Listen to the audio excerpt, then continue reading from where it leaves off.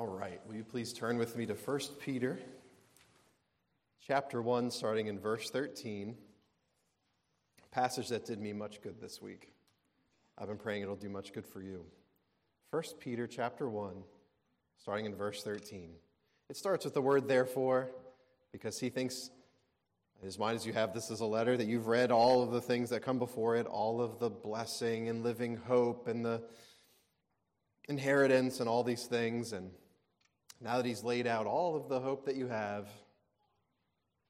he says, 1 Peter 1:13, therefore, on the basis of weeks of preaching, preparing your minds for action and being sober-minded, set your hope fully on the grace that will be brought to you at the revelation of Jesus Christ.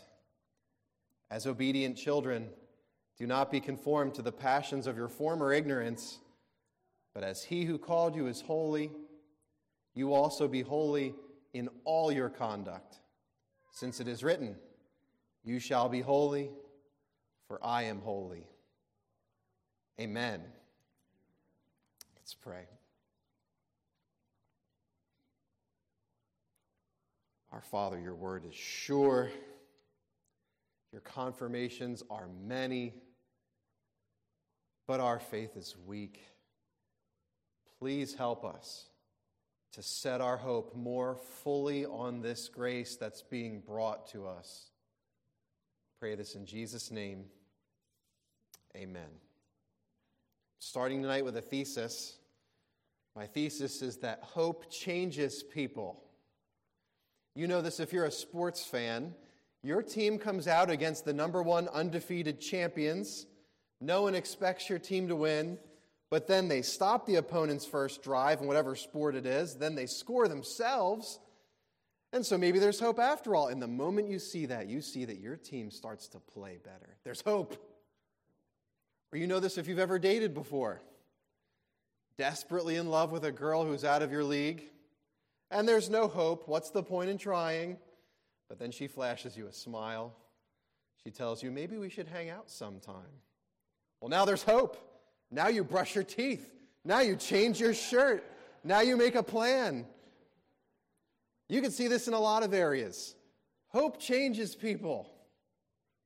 That's exactly the phenomenon that Peter's tapping into at the beginning of his letter. Peter knows that he's writing to suffering Christians who are tempted to give up hope. And the first thing he does is he lays out our hope as clear as possible. We've been seeing that the past couple of weeks. He's been pressing the hope into our souls, kneading it into the dough.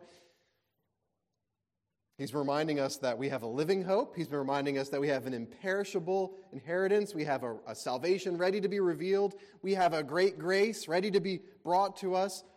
He's been reminding us of all of these things at the beginning of the letter so that we'll believe it, so that we'll be changed by it. Because now he wants to start getting into how hopeful people ought to live. So tonight, as we start this transition into the do part of Peter, we've been hearing about what God does for us. Now let's hear about the do part. As Peter shifts into exhortation mode, there's one thing he wants to tell us first. One shift of the soul he wants to start us with. He wants to tell us that we need to set our hope fully on the grace that will be brought to us at the revelation of Jesus Christ. Set our hope on that. And in this part of 1 Peter, he starts to tell us three ways we can do this. First, I'll use my own Justin paraphrase. First, roll up your sleeves. Second, keep clear-headed. Third, conform to God, not the world. Those three things. If you missed them, we'll come back to them. So let's start just first with the tagline. Set your hope fully on the grace. I think first what I want to do in this sermon is I want to make sure that we really understand, that we're clear on what he means by setting our hope fully on the grace. Because I think we might have a sense of what this means. We might think, I've got a little grasp of that. But I want to make sure it's very clear. So the first question you might have, though, is, well, Pastor Rosser, why are you starting with that command? I mean, why aren't you starting with prepare your minds or be sober-minded? They come first in that list. And the reason is that phrase, setting your hope, it actually has the main verb of this section. It's the big idea that all the other participles are supporting. So let's talk about what this means. This is the big idea for tonight. What does that mean? What does it mean to set our hope fully on the grace to be revealed? I thought about this a long time because I wanted to get this right. I think I'd like to define setting your hope this way. Setting your hope means really wanting something and then aiming all of your thoughts and all of your actions at that thing that you want with an expectation that you're going to get it. So I'll say that again. It means you really want something, so you bend all your thoughts and all your actions towards that something, expecting that you're going to get it. Those three things. So people set their hopes on lots of things this way. Young people might set their hopes on going to a good college and getting a high-paying job, so they'll make plans and they'll work hard and expect that they'll get it someday because that's why they're working so hard. Or maybe you're an older person and maybe you set your hope on your family being safe and secure, so you make the right decisions for your children and you save a lot in your retirement and you arrange everything just so that someday you can just kind of sit back and things will be good. There's a problem with the way people usually set their hopes in this world. Sometimes you set your hopes on a great job and coming out of college and you don't get that job. Sometimes you do get it and you find out that you hate it. Sometimes you get everything set up so you can kind of coast later in life and things happen and nothing turns out the way you wanted it to turn out. And Peter's saying here, don't make the things of this life your greatest desires. Don't set your hope on those things. Don't aim all your thoughts and all your actions at earthly hopes because they're empty hopes. Instead, he says this. He says, set your hope fully, 100%, on the grace that will be brought to you at the revelation, at the coming of Jesus Christ. And the neat thing about this statement is it's probably better translated, the grace which is being brought to you, because it's a present participle. So Peter's saying, yes, set your hope on everything Jesus is bringing when he comes again. Set your hope on that great day, and by the present participle, he's saying, you can start setting your hope on all of those things now. All of the things he's bringing you now. They're here and they're coming. Present and future. So this is what Christians set their hope in. Christians sets their hope on the presence of God now and the pleasures at his right hand forevermore. And a Christian sets their hope on the joy of a life lived well with God now and all the unimaginable things that he's prepared for those that love him. It starts now, and it only gets better. It's like this. I hope the Landons don't mind. You know, the Landons live nearby. They live at Nadia's family's house for a season because Nathan's been building his own house with his bare hands, which is awesome. So I bet he won't mind me saying that. Well, the house is almost finished, and they can start moving furniture in, but it might be a little bit longer until they can move their bodies in, unless I've got that wrong. Nadia, I don't know. That's what Nathan said on Wednesday. So what would make a lot of sense for them to do? Well, it would make a lot of sense to start moving some things into their new home, to the place that they want to live. Because the place they're living now is a temporary place, and that's Peter's point too. The older I get, the more I see of all the miseries of this life, and the more certain I get of all the glory that's coming, the more I want to start moving more of that furniture into that home, that new home that Jesus is preparing. When investments fail, you go, oh, worked so hard for that. When loved ones die, when nations scream about nuclear war, as they do, God says, don't you want to put a little bit more of that furniture in that life that's coming?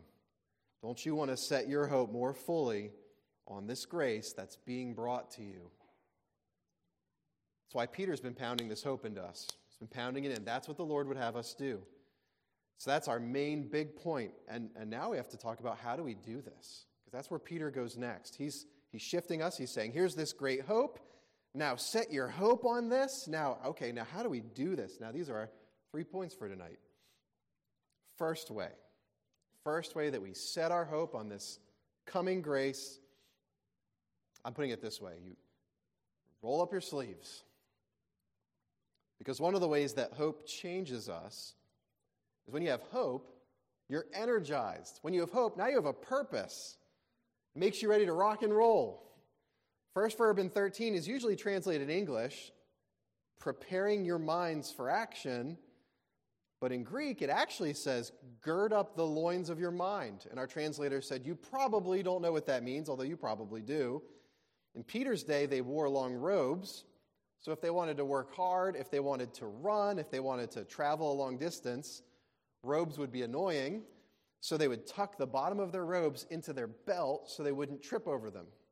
Might look a little silly, but you wouldn't trip over it. And Peter's telling us to do that with our minds. And don't think minds like your intelligence. Don't think that kind of mind. Think for the mind that guides you and directs your actions, the choosing mind, the deciding mind, the planning mind. So a good way to translate this statement in today's terms, if we kind of updated it in the Message translated by Justin, is to say, roll up your sleeves. Peter wants us to roll up our sleeves and be ready to work. One way that you can set your hope fully on the grace that's coming is to roll up your sleeves and be ready to work towards this grace that's coming. To get yourself into a posture where you're ready to work on whatever God calls you to do. Whatever God says the priority is, whatever God says is important for you to do, for you to roll up your sleeves and get busy with that. Roll up your sleeves, because if God's convicting you, I need to be more in the Word. You get more in the Word.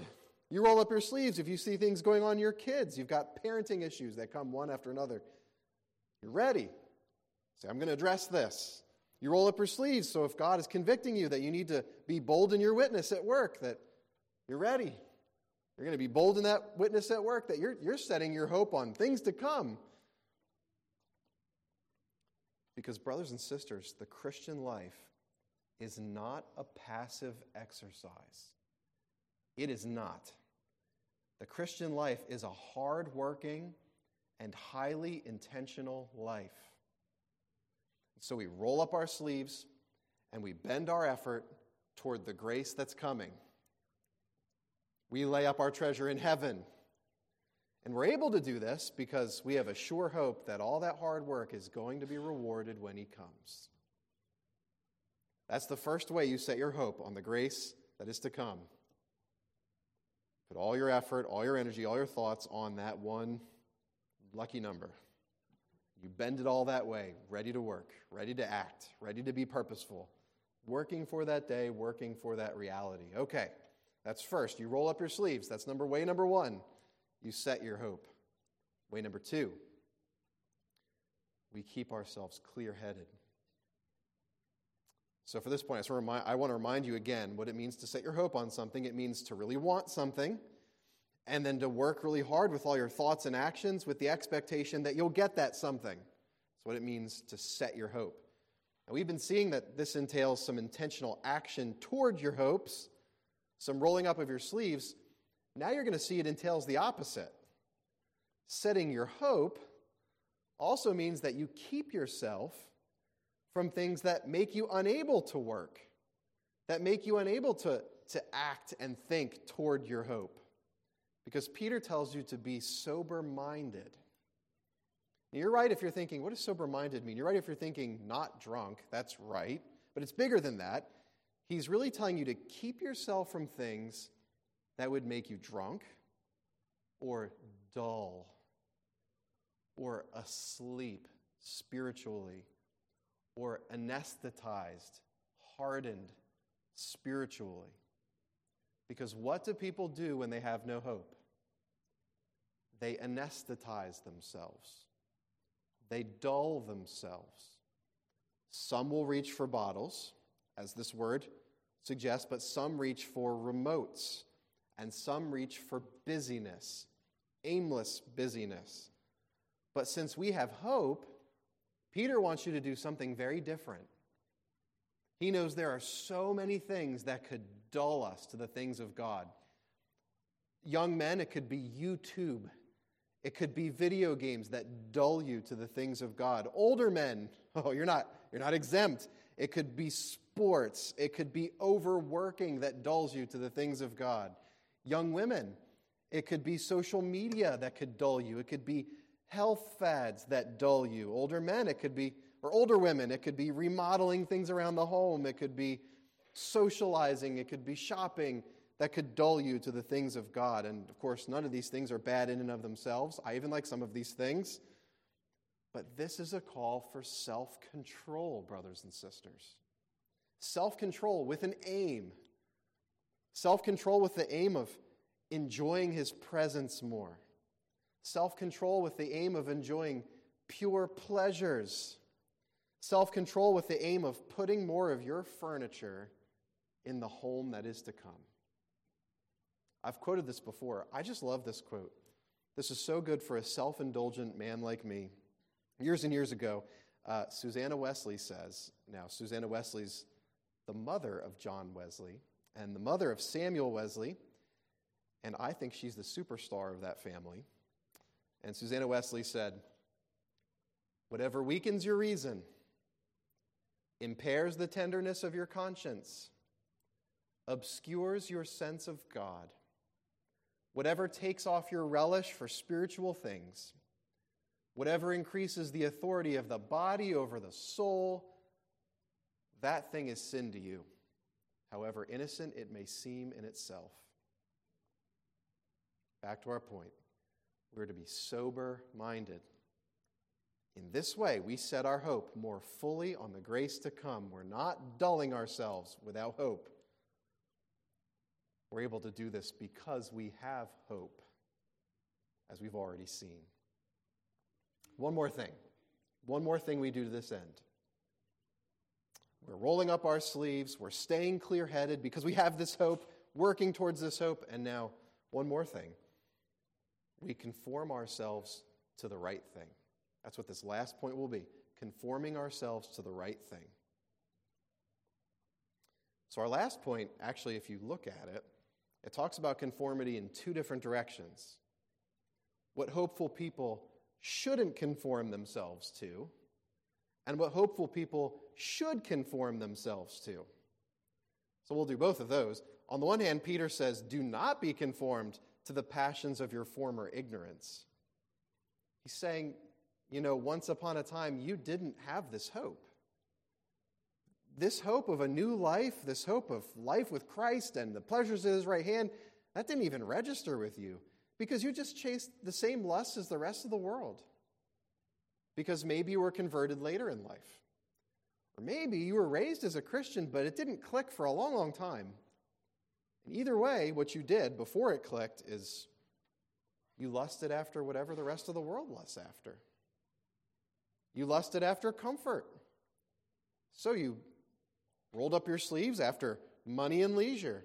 You lusted after power. So you rolled up your sleeves, stayed clear-headed so you could chase popularity or influence, or you lusted after sex. So you bent all of your thoughts and all of your actions towards women or pornography, or those are the passions of our former ignorance, brothers and sisters. And if you're getting convicted, amen. If you're thinking, this is the passion of my former ignorance that I'm pursuing. And Peter's not just saying, don't put your hope in these things. He's saying, don't be like the hopeless multitudes that only have a hope in these things.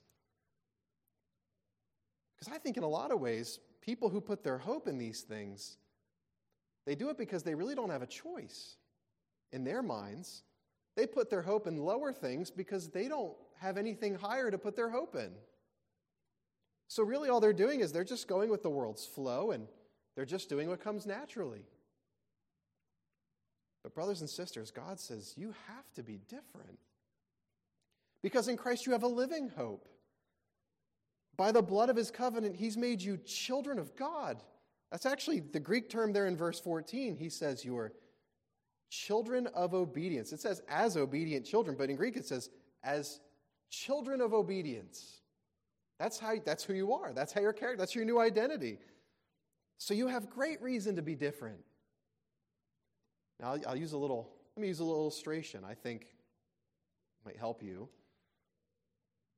You know as well as I do that the sinful world system is like a powerful river. It's deep and wide, and it picks up people in its strong current, and it sweeps them away towards destruction. And you have friends, and you have family, and you have people you know, they just they don't see any good reason to swim against the current. They think the current's good.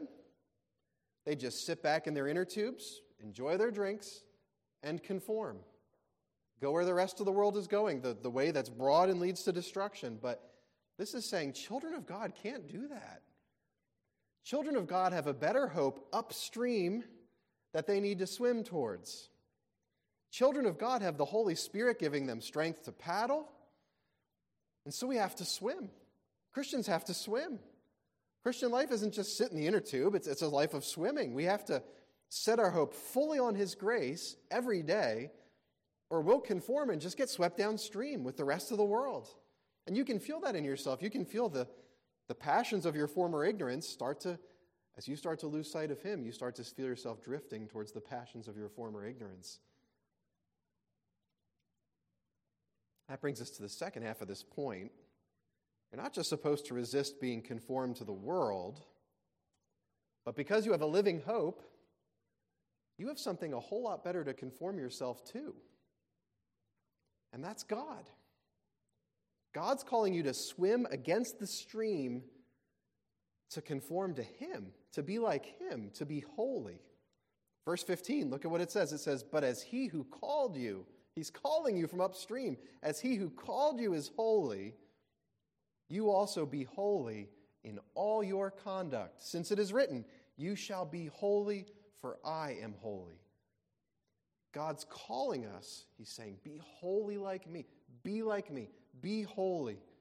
And the neat thing about God, when He calls you, it's not just a command. It's not just do this. When God commands, at the same time that the command comes, He also grabs your heart with the command, and He brings His power to bear to help you. So God's saying, come be holy like me, and I'll make you want to come, and I'll help you to come. Maybe He puts a little motor on your inner tube. Now let's talk a little bit more about this specific thing He's calling you to. God's calling you to be holy. Now, I know you know what it means to be holy. It means to be separate. I want to make it even clearer. It means being separate from past sins, separate from sin. So this means something practical for you. It means that God wants you to say no to many things that your flesh wants. He wants you to say no. It means saying within yourself, no, I can't do that. It's going to make me want God less. No, I can't do that. It's wrong, and He sees it. Being holy means separating yourselves from past sins. You're separating from something. It also means being separated by something.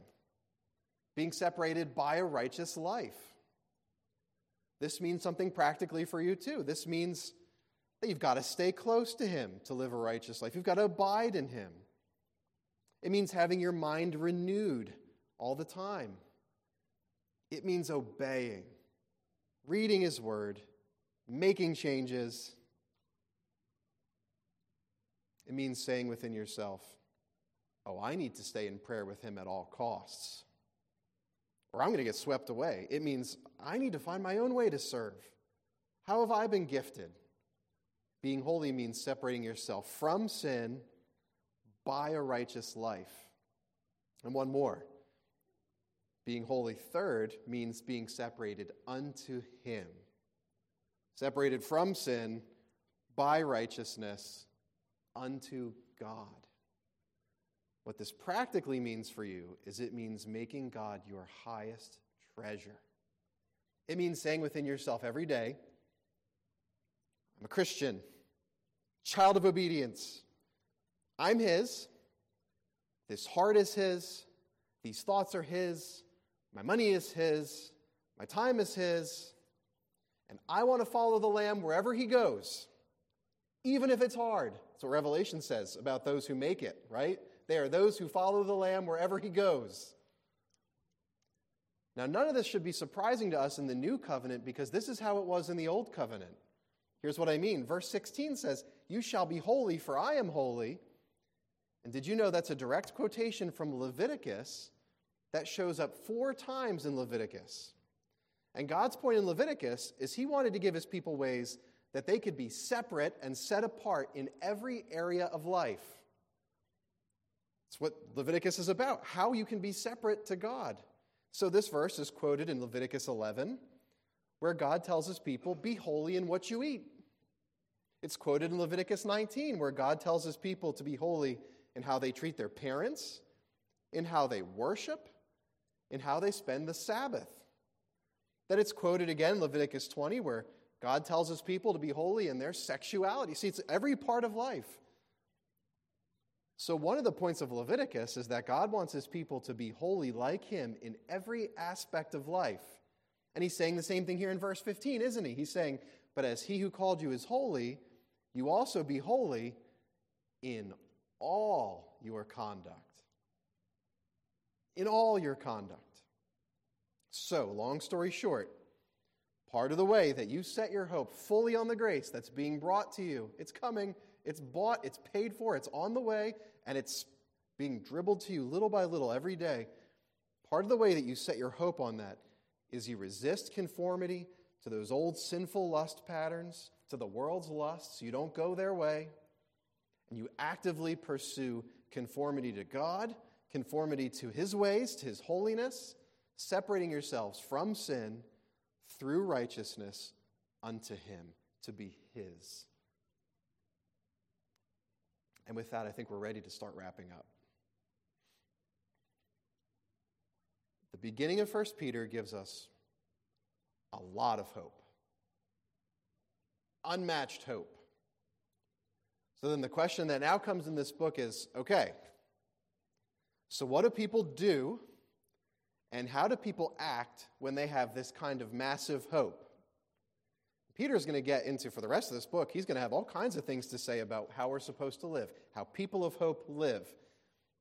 But first, he starts by telling us how we're supposed to be if we have a living hope. And he's just told us in this passage, you're supposed to be purposeful people, self-controlled people, pure people, obedient people. And we're to be this way because we have a God to hope in and sure promises to work toward. We're to be all in concerning the grace that's coming. So as we close, it occurs to me that this sounds an awful lot like something Jesus taught in Luke 12. In Luke 12:35, Jesus says something very similar. Jesus says to his disciples, stay dressed for action. Keep your lamps burning. And be like men who are waiting for their master to come home from the wedding feast, so they may open the door to him at once when he comes and knocks. Blessed are those servants whom the master finds awake when he comes. And I think it's all here again. Think about it. We're hoping in the revelation of Christ when he comes. Jesus is coming. He's bringing with him his reward. This is what we pin all of our hopes on. So what kind of people are we to be? What are we to do with all of this? Well, we're to stay dressed for action, he says in this parable. Sleeves rolled up. We're to stay awake, self-controlled and clear-headed. Yes? We're to conform ourselves to God, not the world. He says, like men who are waiting for their master to come home. And I think this begs the question. Is that us? Is that our church? Is that you? Are you like a man or a woman who's waiting for their master to come home? That if he came right now, if he came today, you'd say, good, I'm ready, good. Is your hope fully set on his coming grace? If it's not, why not? If it's not, what can you do about it? Well, Peter tells you, you just keep yourself in this hope. You just keep washing yourself. That's why you got to be in the Word. You keep washing yourself in the promises of this hope, like we've done at the beginning of 1 Peter. And then what else can you do? Well, Peter told you, shake off what's lulling you to sleep. Roll up your sleeves. Stop drifting with the world. Fight to conform to Christ. You can be more all in when it comes to his coming grace. You can answer his call. You can put more furniture there with him, remembering that with his call always comes his help to answer that call. At the end of the day, if you have this hope, let's live like it. Amen? Amen. Let's pray.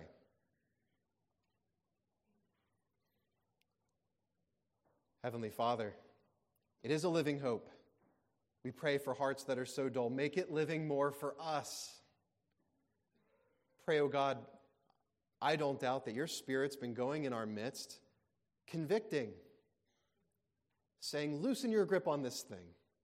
Don't be going that way. Be going this way. Been convicting us, been convincing us, and saying, no, do this. Take this back up.